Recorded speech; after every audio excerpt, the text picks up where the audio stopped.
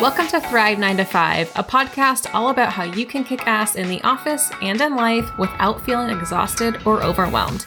Each week, I'm sharing simple self-care strategies, mindset hacks, and time management tips so you can get promoted without burning yourself out. My goal is to help you create success without sacrificing your soul or your sanity. I'm your host, Celeste Harrington.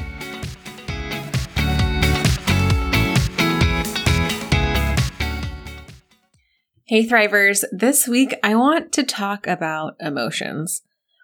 Maybe because emotions are just heavy on my mind right now. There's a lot going on in the world. I think I said this recently in a previous podcast. Some wildfires going on and raging in Northern California where I live, and I am feeling quite emotional. And I thought it would be valuable for you to understand what processing emotions is actually like, and what happens to our bodies and our minds when we suppress our emotions.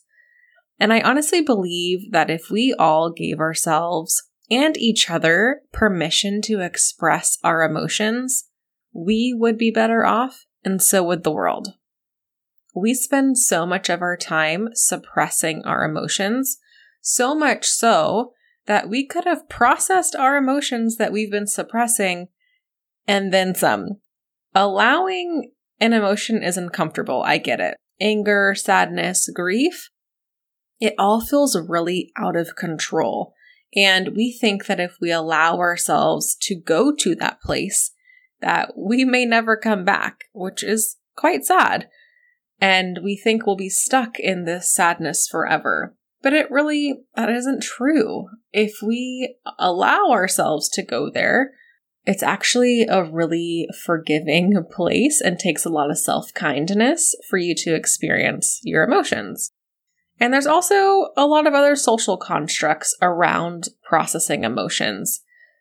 Someone might think you're unprofessional, or someone might think you're crazy. And I think this applies so much for women and women of color, but also men who have been told things like crying is a sign of weakness. I mean, there are so many social constructs to feelings. You would think that society wants us to be robots. But part of being human is that we do have emotions and the ability to express them. We also have the ability to suppress them, which I honestly think is what's hindering us. Keeping emotions bottled up is like a boiling tea kettle. Our bodies can only handle so much emotive energy before we burst. And there are things that we do to release the steam, so to speak. Literally, people call this blowing off steam. But we can talk about it. We can dance and drink alcohol or work out, or all of these little things that we can do to let out a little pressure that make us feel better in the moment. But those things don't get to the root of the emotion itself. Those activities are ways to avoid the emotion. They make us feel good, so the emotion goes away temporarily. And like sadness, happiness is also temporary. So when you stop dancing or stop drinking or stop exercising, you're left with the emotions that you've been ignoring. And I think this is what people mean when they say skeletons in the closet. Emotions and the thoughts that cause them are those skeletons. And we keep ourselves so busy and in a state of dopamine chasing that we don't face them. We keep the door closed to them. And what I mean by dopamine chasing is doing the things like the drinking and the scrolling and the shopping and whatever it is to give you that little bit of dose of dopamine that makes you feel good in the moment. And making yourself busy so you're always achieving these things, you're always chasing something else to do, also keeps you away from facing some of the negative emotions that you might be avoiding. I also think that these skeletons, we think that they're scary. And whenever we finally face them, we think we'll have to go through all this discomfort of cleaning out that closet, so to speak. And I will tell you that that discomfort is real, but so is the discomfort of avoidance. And if you only let a little steam out every now and then, that kettle is still boiling. It might be a slow rolling boil, but it's boiling nonetheless. The emotion is still there. It's still pent up, and you're still going to have to face it or address it or process it at some point down the road. So what do we do if we're constantly in this rolling boil state? We feel the feelings. Feelings are literally just that. They are things that you feel in your body.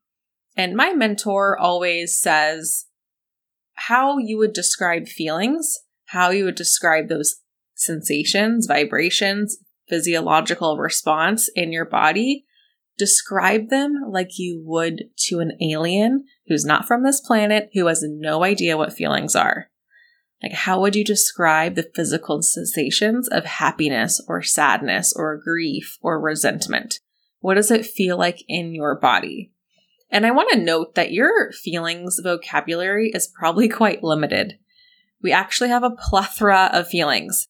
And I recommend looking up a feelings wheel online. I think there's even like feelingswheel.com. I'll leave a feelings wheel resource for you in the show notes. But there are so many feelings available to you. And right now, the vocabulary is quite limited because if you think back to like grade school, we only talk about the basic feelings like happiness and sadness and anger and joy and love. And the thing about those basic feelings is sometimes you think you're feeling one of them, but it's actually kind of a shield from what you're feeling deeper. And the reason why is because that is a more acceptable or more familiar feeling to you. You know what anger feels like. You know what joy feels like. You know what love feels like. And I want to use anger as an example because I see it so many times with my clients when they're really angry. But whenever we dive a little deeper and dig into the anger and the thoughts that are tied to it, we may find that it's actually resentment or disappointment, which may feel less familiar and less accessible to you because you haven't taken the time to feel what resentment or disappointment feels like to you in your body. And of course, having anger as a shield is 100% normal because where in school do we learn to process emotions? We don't. We're literally left to our own devices, literally our devices to numb us out and ignore our bodily sensations that create emotions. So how do we course correct this? How do we begin to feel these emotions that are part of the human existence? Well, for starters, if we are deep in a feeling, we should feel it. I wish I had an acronym for this to feel your feelings, but I don't. So I'm going to share what you can do in the moment, which is literally to describe your feelings like you would to an alien who has no idea what feelings are. Go through the sensations that you're feeling in your body and just describe them, write them out, say them out loud, type them in your phone, whatever it is, say them in your mind. And you can ask yourself, does this feeling feel heavy? Does it feel light? Is there heat or coolness? Is it tingly or sharp? Is there a certain part of my body that feels differently? If yes, how so does it feel? These are the descriptors of a particular feeling. And once you've described those feelings, you can name it. So what does anger feel like? Where is it in your body? Is it heavy or light? Is it hot or cold? Is it sharp or tingly? Is it soft?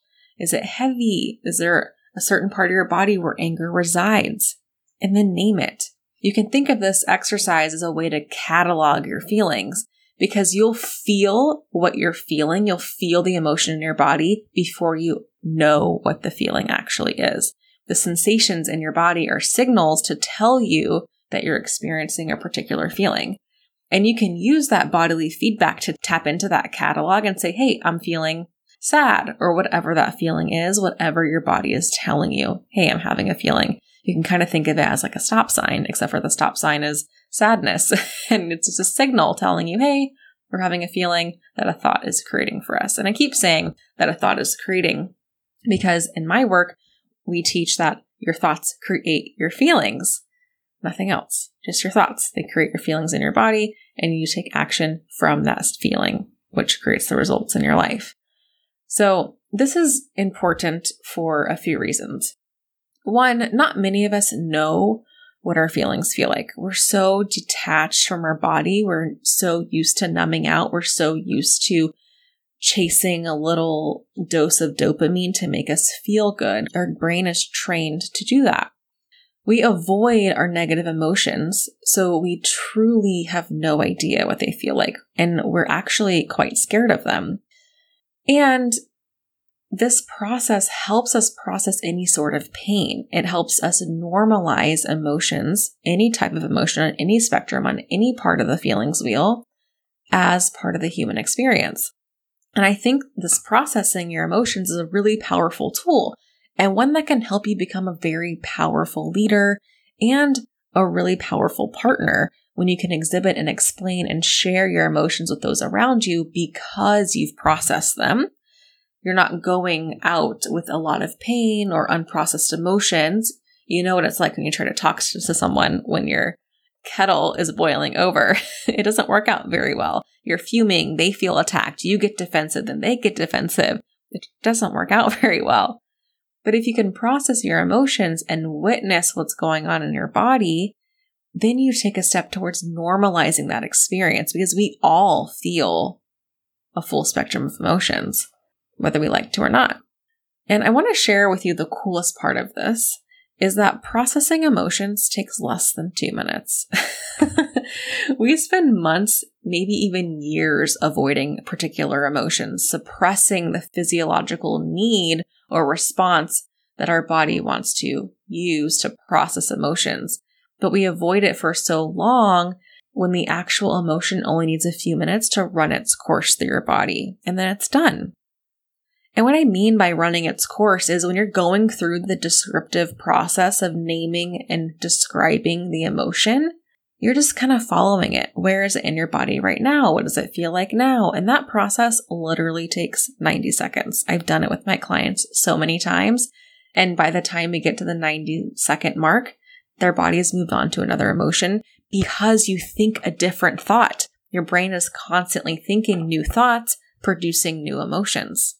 Now, that's not to say once you've processed a particular emotion that it won't come back. It will certainly come back, but you'll know what it feels like and you'll know how to process it. And that is what's so amazing about this, is that the discomfort is only temporary and it's actually relieving. Like, think about when you have a really good cry, it feels good because you've processed whatever the emotion it was that created tears.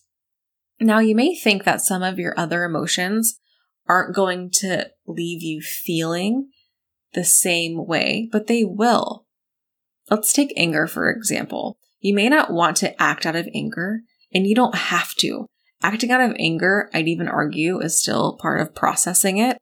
But if you went inward and you described anger to an alien, see how different it would be. Instead of acting out of anger. When you stay in anger, instead of hopping out and acting out of anger, maybe lashing out at someone or lashing out at yourself even. But if you just stayed with it, like, okay, this is anger in my body. Here's what it feels like. It's in my gut. It's heavy. It's in my chest. It's pulsing, whatever it is for you. And you just stay at anger, then you wouldn't even act out of it. And I think so many of us think that out of control is that we'll have no control and we'll act out of anger and we'll be crazy, which really isn't the case if we just stayed in our body and figured out where anger is and where it's residing and where it's taking up space and where it wants to go in our body.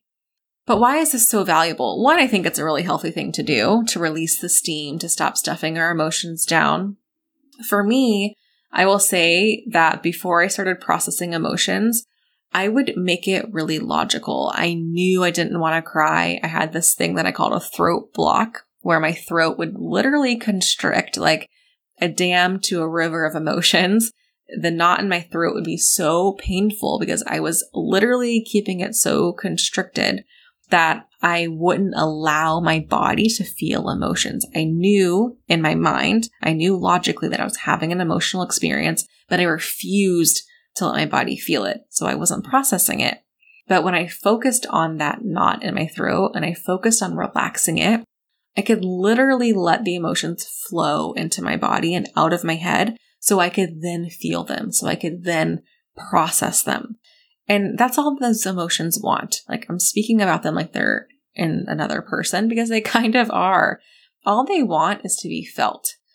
And this process really disarms the emotion. It makes it much less powerful. And it has less power over you because you are allowing it to flow through your body. So you have become the powerful one. When we process emotions, we're releasing ourselves from the confines of that social conditioning where we're not supposed to feel anything. We're not supposed to cry. We're not supposed to get angry. We're not supposed to lash out. And we are being told things like anger isn't professional or crying is weak or whatever other stories we're being told. But these things really aren't that true. And this makes the emotions have that much more power over you. Like, you shouldn't experience them. And if you do, you're wrong or they're overwhelming. But it really isn't true. And in fact, you are so much stronger because you allow yourself to experience emotions. You allow yourself to cry. You allow yourself to have anger. And once we're in a place of processing where the emotion has run its course through your body, once the kettle has cooled, you're in a really empowered place.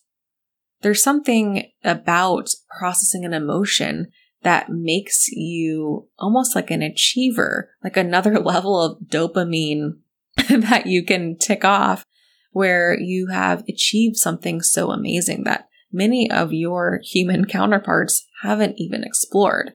And there's another episode that I have planned later about emotionally empowered leadership. And I actually want to bring in my somatic coach to share more about this with you. But I wanted you to think about how much more empowered of a leader, or how much stronger of a leader you'll become when you feel like you're in control of your emotions. And it's not control of your emotions where you suppress them and you don't allow them and you kind of keep yourself in check, is what I think people relate to being in control of your emotions. But actually, you will allow yourself to have them. And I will add, since I'm talking to a bunch of professionals out there who may not want to process emotions in the moment, or you may be in a place where you aren't comfortable processing emotions, say you're in a meeting or something comes up, you can still acknowledge your feelings. You can still be sitting in a meeting where you're really anxious and sweaty and you have that physiological response, and you can say, hey, I'm noting down the sensations in my body and I'm just going to make a note. And I notice that I'm feeling anxious, and that's all you have to do. That is managing your emotions in the moment, is recognizing and allowing yourself to actually be human. And when you do this, you actually have so much more control than you think you do. These emotions aren't going to take over your life. They're just visiting you temporarily. They're reminding you that you're a human being and that humans have feelings. So whenever you're having a human experience, aka a feeling, just describe the sensations in your body. Describe them like you would to an alien who has no idea what you're talking about, and name it. That puts you in control of your emotions. Okay, my Thrivers, that's all I have for you this week. Go out there and be emotionally empowered, and let me know how it goes.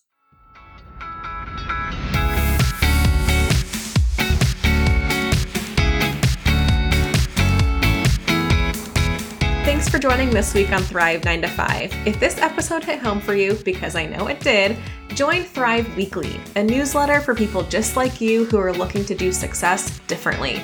The link to subscribe is in the show notes below. You can also follow along on Instagram at Celeste_Harrington. And as always, subscribe to the Thrive 9 to 5 podcast so you can stay up to date as new episodes drop each week. I'll talk to you next time.